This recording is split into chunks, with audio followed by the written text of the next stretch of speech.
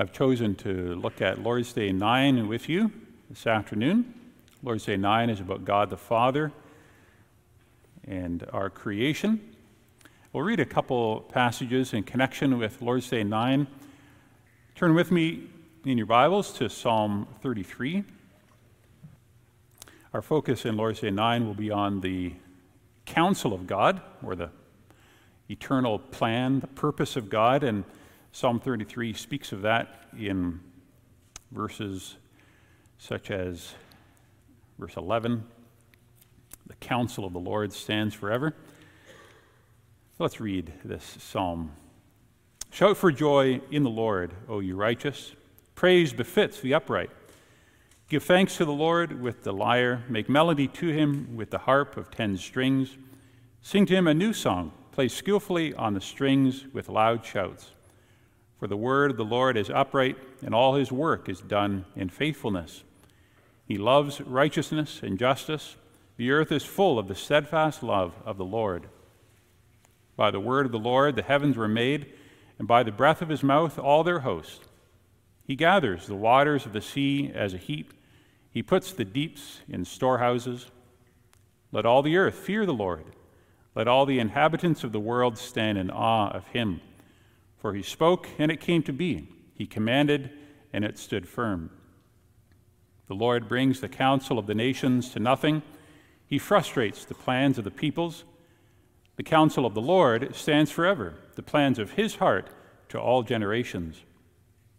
Blessed is the nation whose God is the Lord, the people whom he has chosen as his heritage. The Lord looks down from heaven. He sees all the children of men. From where he sits enthroned, he looks out on all the inhabitants of the earth, he who fashions the hearts of them all and observes all their deeds. The king is not saved by his great army. A warrior is not delivered by his great strength. The war horse is a false hope for salvation, and by its great might it cannot rescue.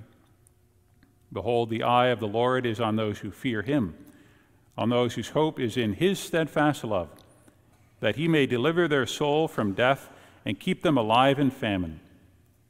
Our soul waits for the Lord. He is our help and shield. For our heart is glad in him, because we trust in his holy name. Let your steadfast love, O Lord, be upon us, even as we hope in you. Then we'll also turn to the Gospel of Matthew, Matthew 10, and we'll read verse 26 to 33. Jesus has been talking about the ministry of the apostles as they go out and spread the word of Christ to the country around them and eventually to the nations. He talks also about the persecution that will come on those who preach Christ. And then he encourages his disciples and also us, saying, "So have no fear of them, for nothing is covered that will not be revealed, or hidden that will not be known. What I tell you in the dark, say in the light, and what you hear whispered, proclaim on the housetops. And do not fear those who kill the body, but cannot kill the soul. Rather, fear him who can destroy both soul and body in hell. Are not 2 sparrows sold for a penny? And not one of them will fall to the ground apart from your Father. But even the hairs of your head are all numbered. Fear not, therefore, you are of more value than many sparrows. So everyone who acknowledges me before men, I also will acknowledge before my Father who is in heaven. But whoever denies me before men, I also will deny before my Father who is in heaven."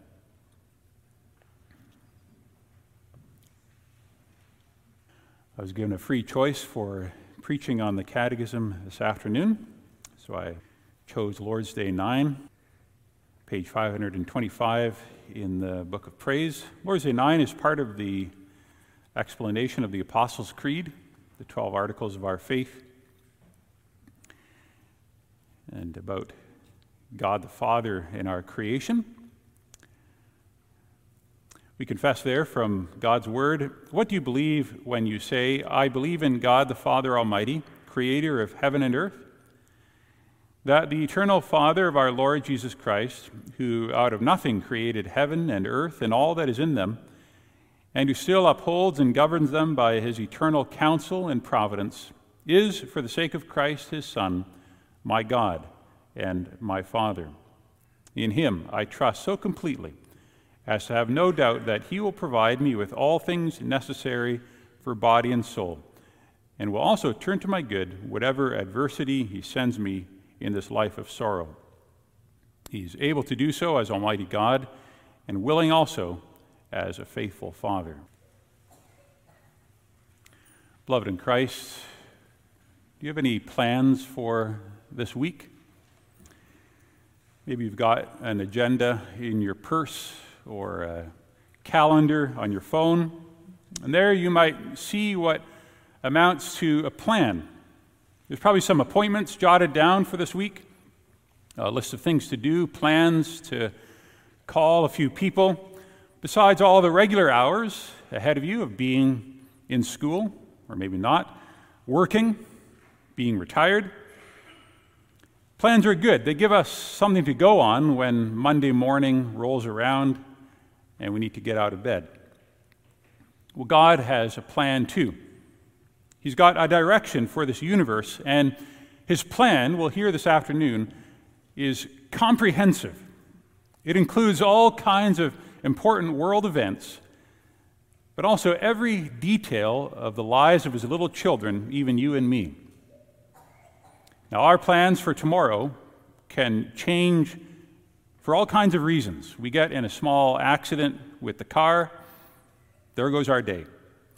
We wake up feeling sick, maybe there's a family crisis, and our whole day changes. Life is always surprising us, but God's plan already includes all of it. We see this in Lord's Day 9. It describes the almighty and ever-present power of God, the Father Almighty.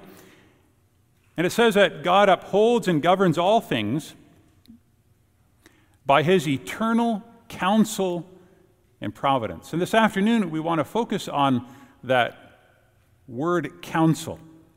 It has a meaning for us, usually in the sense of advice, wise words that shape someone's actions. Like when we're making a decision, we might say that we are seeking someone's counsel. Now, God needs no input from anyone. He has his own counsel. So that means God does everything according to his own direction. Listen to what Ephesians 1:11 says, that God works all things according to the counsel of his will. God's counsel is his own wise plan for governing all things in a perfect way. We can't see God's plan. We're not allowed to peek at his calendar. We have no idea what will happen tomorrow or next year. His counsel is far beyond us, and yet we are reassured, beloved. We are reassured because it's the counsel of the God who has become our Father in Jesus Christ. This is our theme from Lord's Day 9. I can rest in my Father's perfect plan. We'll see that his counsel is eternal, total, and personal. Now, whenever we talk about God, we realize how limited our understanding is, or we should realize that. God's greatness is all-surpassing, his glory beyond comprehension. The Scriptures reveal enough to us about God to know him and believe in him, confess him, and yet our words for God always fall short. Talking about God is like describing a summer evening sunset to someone who is blind. What would you say to someone who's never been able to see? How can you capture in words the blazing glory of that red and orange disk as it slowly slips toward the horizon? How do you describe those radiant colors cast everywhere? Where words fail to convey the whole picture. Even more so if the person you're talking to is blind. How can they imagine something as spectacular as a sunset? Well, this afternoon, we're the blind ones, as Scripture describes a little of God's glory. His ways are past finding out. Also, when we think about God's counsel, Psalm 33:11 says, "The counsel of the Lord stands forever, the plans of his heart to all generations." The counsel of the Lord stands forever. Forever, eternal. For us, those are hard words.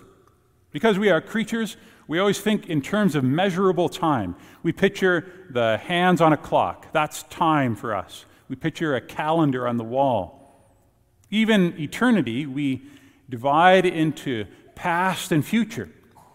Eternity past is that boundless time before creation when there was just God and nothing else. And eternity future, we say, is that everlasting time beyond the second coming of Christ when we will dwell with God for years without end. But eternity, forever, is actually much more than that. It's deeper than a simple past and future. Eternity is being without time. Eternity is a constant, unceasing present. When there's not history on the one hand and the future on the other, but everything is now. To the eternal God, all of time is immediate, concurrent. He is the first and the last, and he is everywhere in between. This is related to how God is immutable or unchangeable. For you and I, change happens with the passing of moments. For us, many moments fill each day, every year, and so we get older and grayer. We make gradual progress on one thing, and we diminish in something else. Well, what if no moments ever go by? Then there's no change.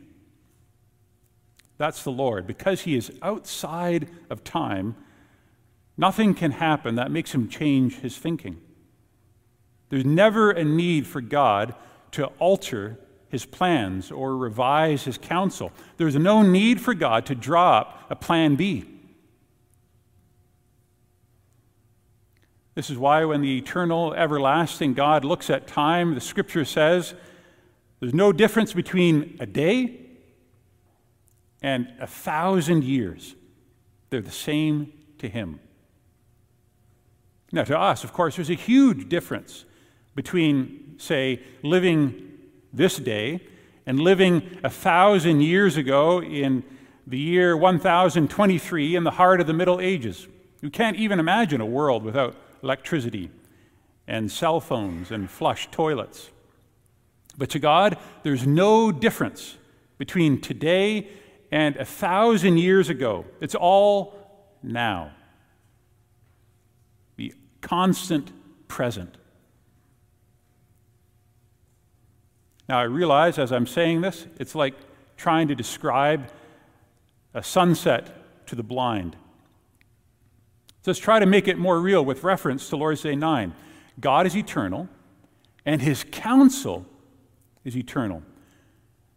This means that God has always known what is happening and what will happen. He knows about it whether we're talking about yesterday, today, or tomorrow. He knows it, and more than that, God governs it.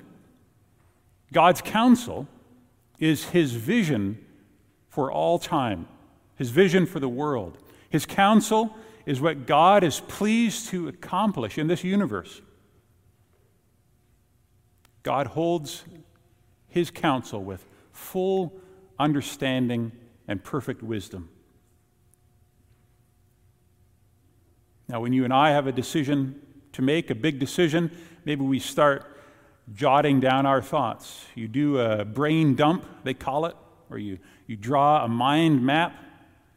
You're thinking about what college to go to, or what car to buy, or what person to hire for your business, and you break it all down into columns of pros and cons and intangibles, and you muddle through until you have a decision, which may or may not be the right one. God doesn't do that. God doesn't need to. He's the only wise God. He sees every outcome of every event. He knows every development and obstacle along the way. He identifies at once the very best path to reach a goal.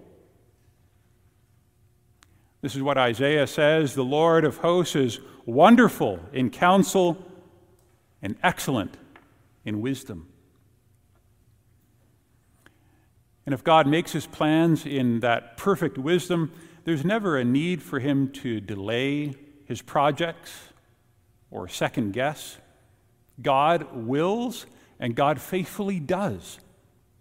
Prophet Isaiah says again, I will praise your name, for you have done wonderful things, plans formed of old, faithful and sure.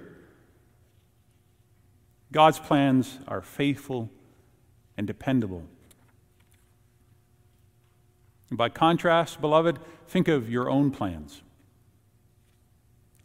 Proverbs 19:21 puts it this way: there are many plans in a man's heart, but it is the purpose of the Lord that will stand. Isn't that so true to life? There are many plans in a man's heart. Even this afternoon, while you're sitting in church, you might be mulling over some of your plans for your career or your business. You're thinking of plans for your home. You've got social plans for tonight, plans for the summer holidays. We'll say this: planning is a responsible thing to do. God gives us time here on earth. He gives us a set of opportunities and a calling to live for him. We plan because God has given us the ability to plan. Keep doing that, led by his Spirit. If you'll run the race, you need to have a clear sense of where you're going.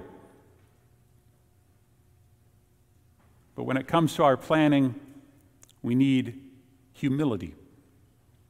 Our best plans, the plan that you spent hours on, even years preparing for, can collapse in a heap.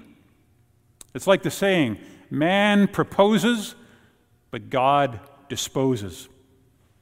You and I might settle on a course of action, have all our ducks in a row, as they say, but God can scatter all our little ducklings in a flash. Proverbs 16, verse 9 says, a man's heart plans his way, but the Lord directs his steps. Maybe our plans fail because we didn't really pray over them or seek God's blessing. Or our plans falter for lack of ability. We just don't have what it takes to get it done. Or we lose interest and we move on. Or think of how our own sin gets in the way too. We once started down a good path, but we ruin it by our sin and failing. So what an encouragement to know that God's counsel stands. We need that to count on. God knows that almost everything in our life is actually uncertain. Our health is uncertain. Our happiness, our place in this world, it's all very uncertain. So God gives us an anchor for the soul. In Christ, he becomes our Father. And he assures us, as our Father, that his plans will endure. Reassures us that he's in charge of every event and that he manages every outcome. Trust in God, for all his counsels are faithfulness and truth. And this does give us the precious gift of stability. We look around this world, and there are many reasons to be anxious. Right now, we wonder how much worse the wickedness and the rebellion of our country can get. Or maybe we worry about where all this artificial intelligence stuff is going to bring us as a human race. You can be pretty sure that it will be used for good, but also for great evil. Do you ever think about what kind of world your children will be living in 20 years from now? We think about the future of the church and a society that cares so little for God. Lots to worry about. There's lots to keep us up at night.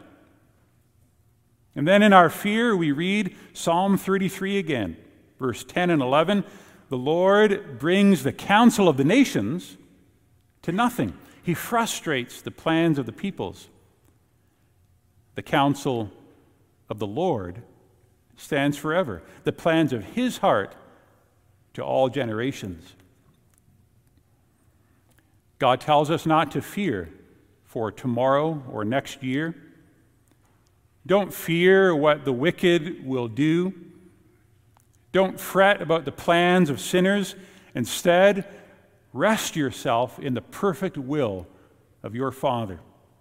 His counsel is eternal. His good purpose for you is unchanging.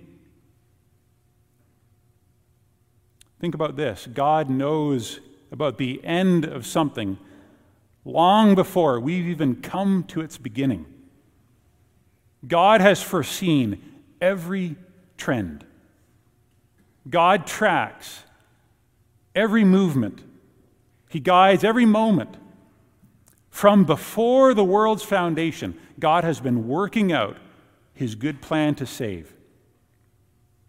So whatever happens, we're not beyond his reach or outside his view. His counsel is eternal. It's also total. Every year, the government releases its new budget, what they plan to spend. I think most of us think of the budget in very vague terms, like a really big pie cut into many different slices. The government will spend this much on national defense and so much on health care and so on. But the budget document is more than just a big piece of pie. It's actually very specific about what's going to be spent. Not quite down to the last paperclip, but pretty close. That's why the federal budget is usually several inches thick, or even a few volumes. That's a good picture for God's counsel. God's plan is not general, but comprehensive and total in its sweep, specific. The Lord says in Isaiah 46:10, "My counsel shall stand, and I will accomplish all my purpose." You're not restricted in anything he does. Or as Proverbs 16:4 puts it, "The Lord has made all for himself, yes, even the wicked, for the day of doom." There are no loose ends in God's world. Nothing left to chance, nothing forgotten. Let's connect that again to the Father's character. We said God's counsel is eternal because he is eternal. And God's counsel is total because God himself is completely sovereign. His decree is always the last word. We quoted earlier Ephesians 1 that God works all things according to the counsel of his will. All things. We also read from Matthew 10. Jesus is talking there about persecution, but the possibility of being called to suffer for the faith. He encourages us with this picture of God's sovereignty in Matthew 10. He says, Matthew 10, verse 29, "Are not 2 sparrows sold for a penny? And not one of them will fall to the ground apart from your Father." A sparrow was one of the most unimportant creatures that a person would bother to think of.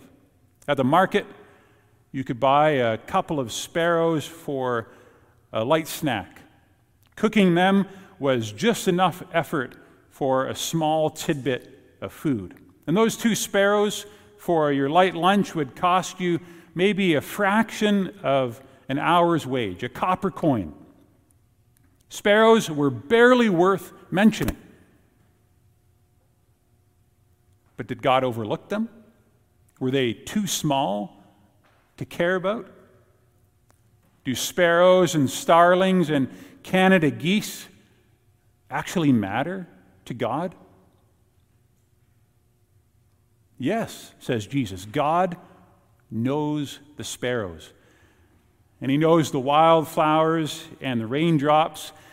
God knows all the stuff in your day planner. And he also knows everything that's not in your day planner. All the surprises. His counsel is total. It includes all things, like Lord's Day 10 will describe leaf and blade, rain and drought, fruitful and barren years, food and drink, health and sickness, riches and poverty. Indeed, all things come to us not by chance, but by his fatherly hand. Now, believe it or not, some people object to this teaching. Some say that God's counsel only relates to his plan of salvation. That's what God is really concerned about, after all, redeeming sinners through his Son. They say that we should not picture God as this micromanager in the sky, as if God is concerned about absolutely everything in this world, even the tiny and the temporary. Compare it to our finance minister in Ottawa and his big budget. He doesn't really care about those paper clips in the government office up there in the Yukon. He has better things to do. Why should the Almighty God then care about the hairs of my head? Is it really worth his attention? And then what about the bad things, people wonder? That's another hard question. God hates sin, so how can God will that happens?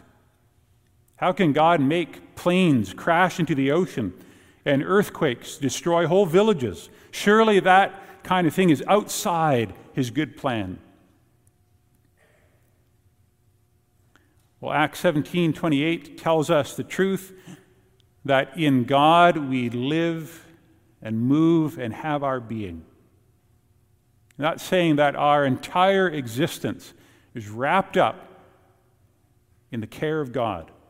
Our every breath, our every motion, every second. He works all things according to his counsel. Even the appalling things, the horrific, the painful, they are part of God's plan. Think of the worst miscarriage of justice that there ever was. The most shocking murder. The trial and crucifixion of God's own Son. The Bible tells us that this happened in full agreement with God's purpose. Peter prays about this in Acts 4, speaking about what Herod and Pilate, the Gentiles and the Israelites had done. And Peter says there, in conspiring against your holy servant Jesus, they did what your power and will had decided beforehand should happen. From a human point of view, it was the greatest tragedy, a sin committed in the worst unbelief. It ended with the death of the Son of God. And yet it was according to God's plan. He willed it. Well, maybe we can accept that for what happened to Christ. That was God's plan all along, we know from Genesis 3. Or we can say that's God's plan when we see the carnage of natural disasters, or even when godlessness gains momentum. We say, yes, this is part of God's plan. Jesus said things like this would happen. But brothers and sisters, what about the hard things that happen to us? In our own difficulties and losses, isn't it way more difficult to speak of God's counsel?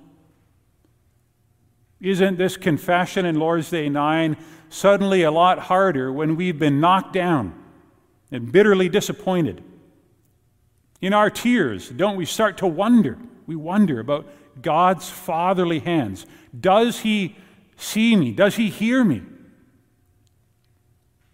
Does God want this? Cancer that strikes down a young father or mother, dementia that takes away a fertile mind, deep depression that robs a person of all joy, a pregnancy that ends in a child's death, strife that rips apart a family, a loved one that gets enslaved by his sin. Besides all that, there are things in our life that we would never have chosen for ourselves. Maybe you're taking a very different path today than you had planned. And it's far harder. It involves heartache, maybe a frustrating job or a broken dream, many regrets.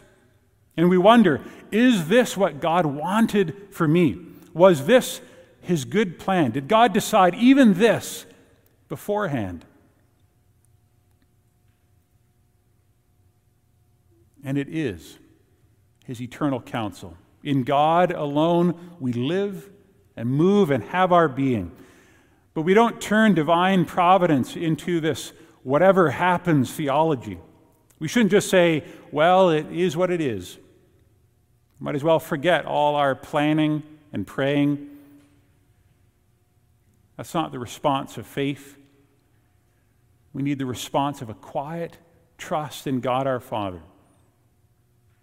We believe in this God who is directing everything, and we believe in him as infinitely wise, immensely gracious, a God who is good all the time. We trust in him because it's our Father in Christ who has this perfect counsel, our Father who governs all things. Finally, his counsel is personal. Does Almighty God care about your struggles? Does God actually know about the concerns on your heart today? Is God really prepared to give you courage after another failure? Will God actually guide you in the decision you have to make this week? Well, the words of our Savior cannot be more clear. Are not 2 sparrows sold for a copper coin? Not one of them will fall to the ground apart from your Father. Fear not, therefore, you are of more value than many sparrows. We are of more value, untold value. In God's counsel, we're not unseen. We're not minor blips on the radar. His care for us, his care for you, is intensely personal. Think of this. God loves us so much that he sent his one and only Son into the world to die for us, that whoever believes in him should not perish but have life everlasting. That tells us at once that God's counsel must always be good. This saving God wants what is beneficial for his people. He does only those things that will make our salvation more sure. The text is familiar, yet so true. In Romans 8, we know that all things work together for good to those who love God, to those who are the called according to his purpose. He works for our good. Desires that absolutely everything in our life would serve that one goal, that we would be his children and that we would walk with him. We can say with the Catechism, in him I trust so completely as to have no doubt that he will provide me with all things necessary for body and soul, and will also turn to my good whatever adversity he sends me in this life of sorrow. Even out of the most rotten situations, out of all the mess caused by our own sin, God can bring blessing can bring deliverance. That's the power of God to change evil into good, to redeem us from any trouble. Now, I realize that we can say this kind of thing too easily, especially when we are talking to a hurting and suffering person. We quickly offer a cliche because that's easy. We say, in this, God has a purpose. God will work all for good. Only we don't see it always, and we should not expect to see it always. Just think of how God's counsel is eternal. God has been accomplishing things from before the foundation of the world. Think of how his counsel is total as well, meaning that one event is linked to another event in ways that we can't even begin to imagine. Our God is working on a schedule that is far bigger than our weekly day planner, much longer than our 80-year life. So should we always expect to see the final product? Can we predict how God will work out this tragedy or this disappointment for good? Can we say with confidence why this horrible thing happened to me? Or why this evil happened to that family? Sometimes we will see the reason. And that can be a beautiful thing. We see how an illness brings a person closer to God, how a failed plan here leads to a new opportunity there, how even a shameful sin can be the beginning of something better. Sometimes we see the purpose, but let's be humble when we think about God's counsel. We're just little children, and he's the wise Father. His ways are higher than our ways, but we can trust in him. God has told us that he has a plan for us, plans to prosper us and not to harm us, plans to give us a future and a hope. Through the blood of Jesus Christ, we are worth more than many sparrows, and he will not let us fall. Amen.